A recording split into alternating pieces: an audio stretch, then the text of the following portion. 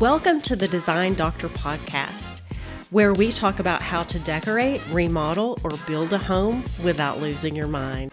I'm your host, Krisha Palmer, physician turned interior designer and life coach. So come on in and have a seat. Let's talk. Hey friends, welcome to the podcast. Today I want to talk to you about what to do when you feel stuck or when you feel like you're in a creative rut. This happens to me periodically. And since I'm in a creative field, I get into these ruts where I'm like, oh my goodness, I can't think of any more good ideas, or I just get tired of the ideas that I come up with and I need to take a step away.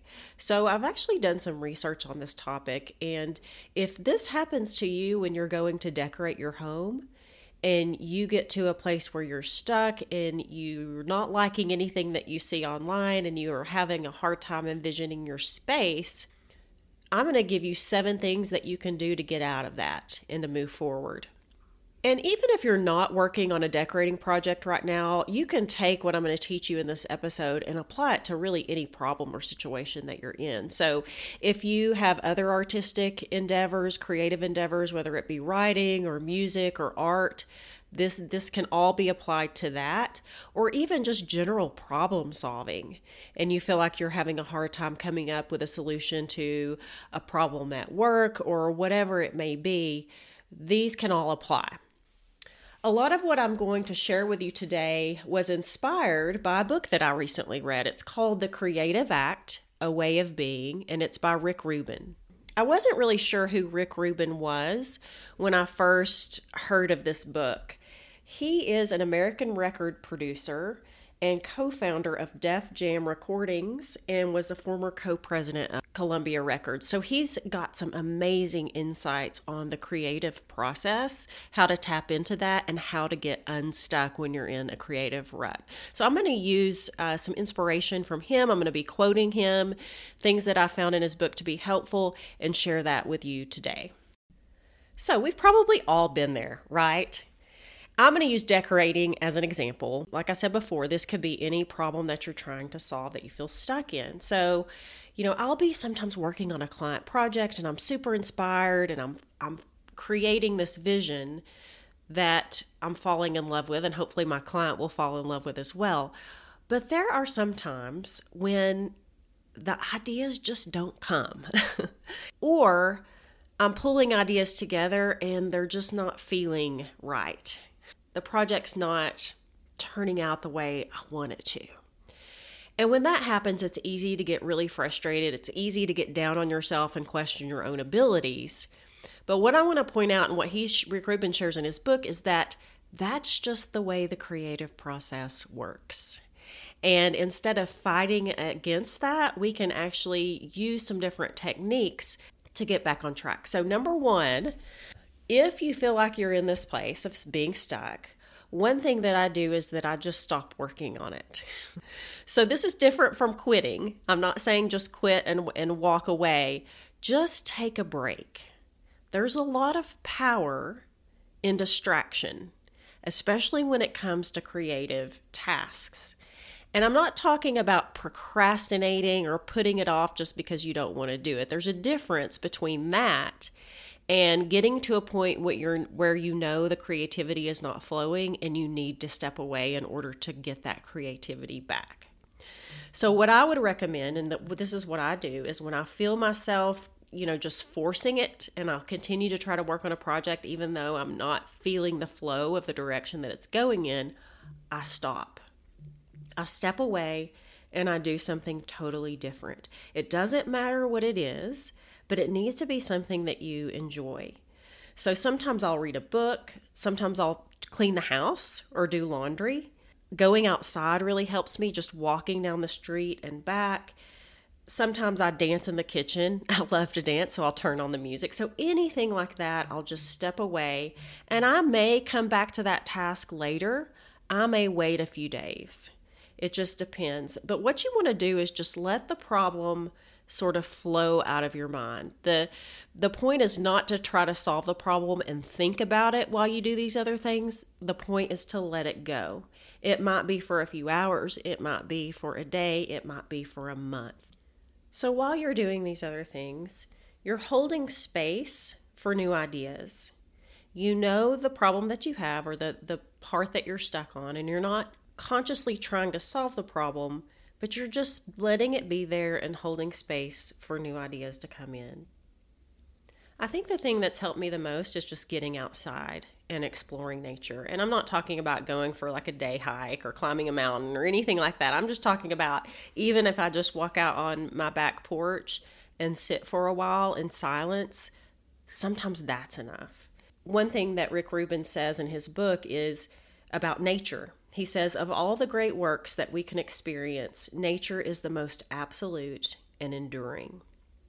He also says, if you're picking colors based on a Pantone book, you're limited to a certain number of choices.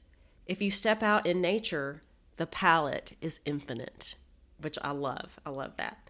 And then one more quote from him. He says, nature transcends our tendencies to label and classify, to reduce and limit.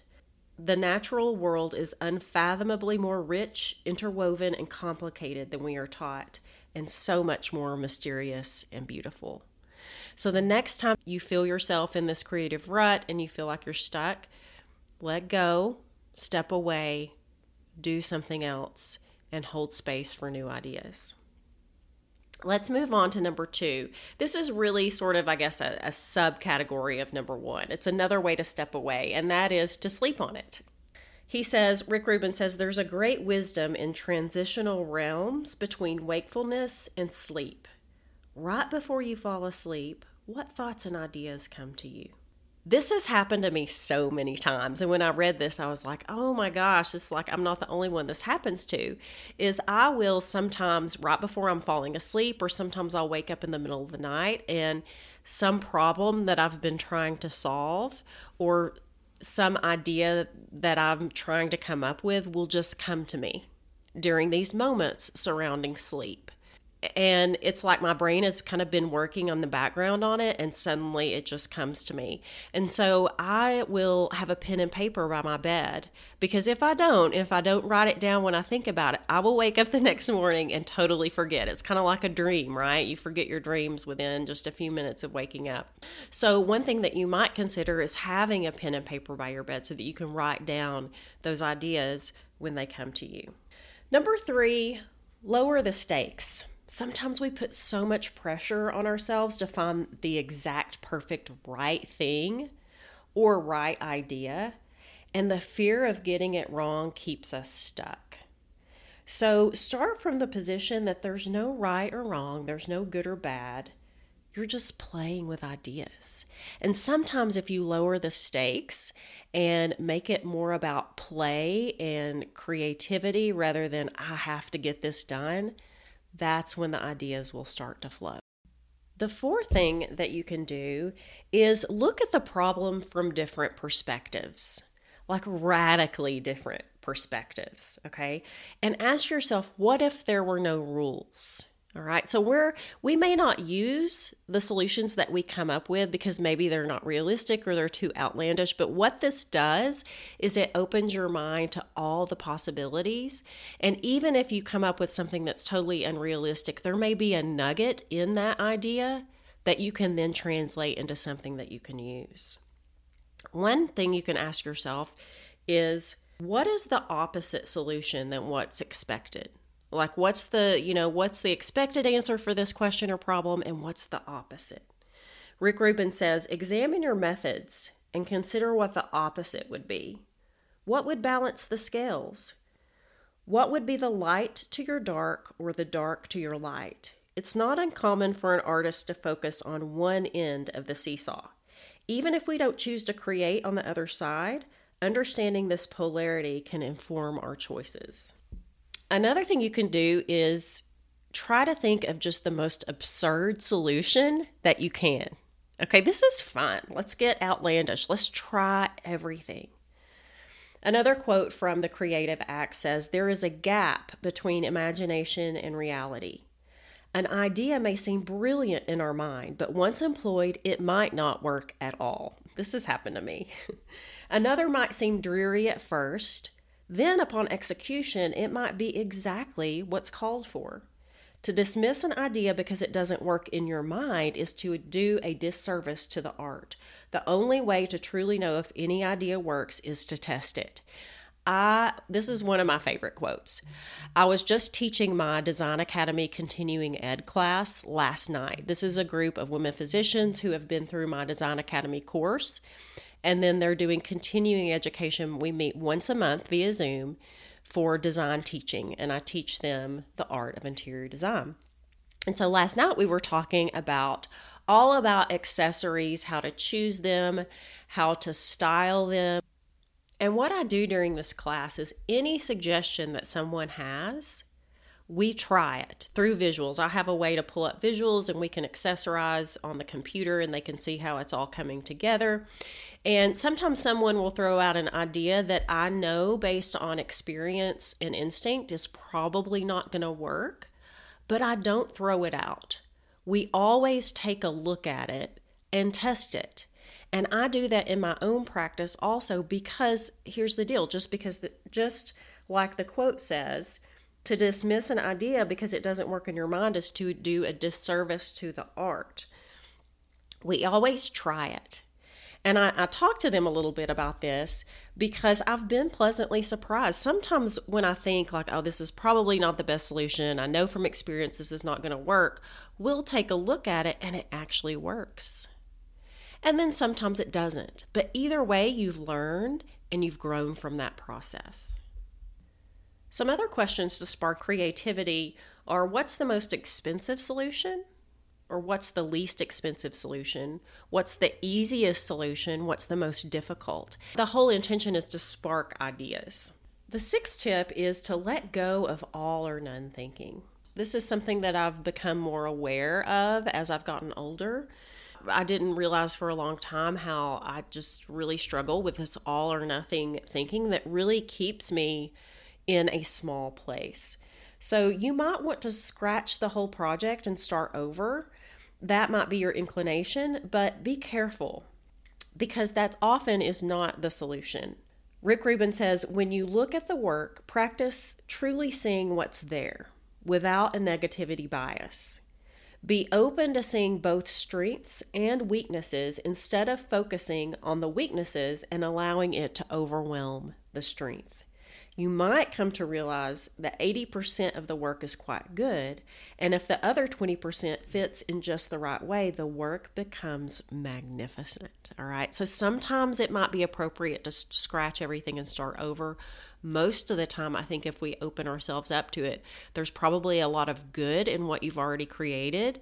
And if you step away and do some of these practices that I'm teaching you about today, you can find the good and the strengths in your project or whatever problem it is that you're trying to solve and build on that. Another quote from the Creative Act says, when you acknowledge a weakness, always consider how it could either be removed or improved before discarding the entire piece. All right, so letting go of that all or none thinking. The next tip is when problems come up and you get stuck, get curious instead of judgmental.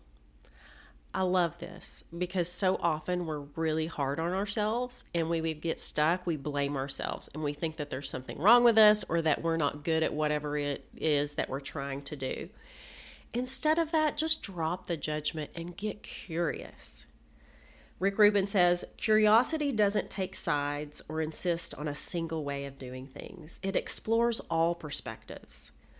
Always open to new ways, always seeking to arrive at original insights. Craving constant expansion, it looks upon the out limits of the mind with wonder. It pushes to expose falsely set boundaries and break through to new frontiers. There may be a beneficial purpose behind the issue at hand. The universe could be leading us to an even better solution. And then the last tip is patience, right? Something that we all struggle with, I'm sure, in this era of immediate satisfaction and immediate access to answers is patience. Whether you're working on a kitchen remodel or a basement remodel or decorating your primary bedroom, or maybe you're doing something totally unrelated to interior design, you can apply these things too. Be patient with yourself and know that there are always lots of great solutions. You have to find the one that you're happy with. And this is what I tell my clients, all right? Interior design is totally subjective when it really comes down to it. And there are hundreds, if not thousands, of equally amazing ways we can design your space. We need to find the one that works functionally for you and that resonates with you. What resonates with you is going to be different than what resonates with someone else. It doesn't mean that it's all not good and we can hold space for all of it. And it's only when we adopt this abundant mindset that we can move forward with all of our creative endeavors. I hope you've enjoyed today's podcast. The book is called The Creative Act, A Way of Being by Rick Rubin. It was very inspiring to me. So if you are a creativity nerd like I am, you might want to check that out. That wraps up everything for today. I look forward to seeing you next week. If you're a woman physician who loves all things design and decorating, be sure to check out my private Facebook group, House Calls for Physicians, or you can visit my website at www.housecallsforphysicians.com.